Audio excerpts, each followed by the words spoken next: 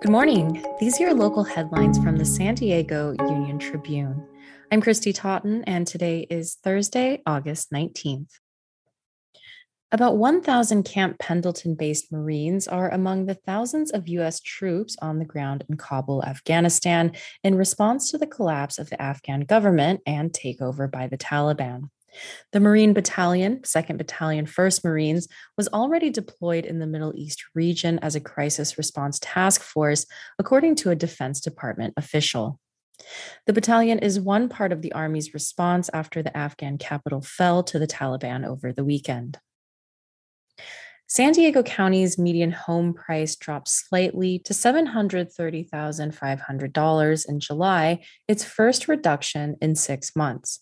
The median price is still up 15.2% in a year and has reached new heights almost every month during the pandemic, according to CoreLogic DQ News. The peak was in June when the median hit $749,750. Analysts said a drop in the median price does not necessarily signal a shift in the market since there's still a low inventory and low mortgage rates. The owners of a 28-acre site in Oceanside Industrial Park have dropped their application to build an Amazon package distribution center there. Lincoln Property Company sent a letter to the city Tuesday saying the company was officially withdrawing with no further details.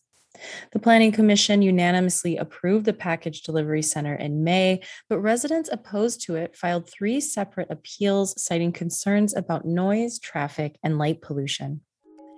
You can find more news online at san diegouniontribune.com. Thanks for listening.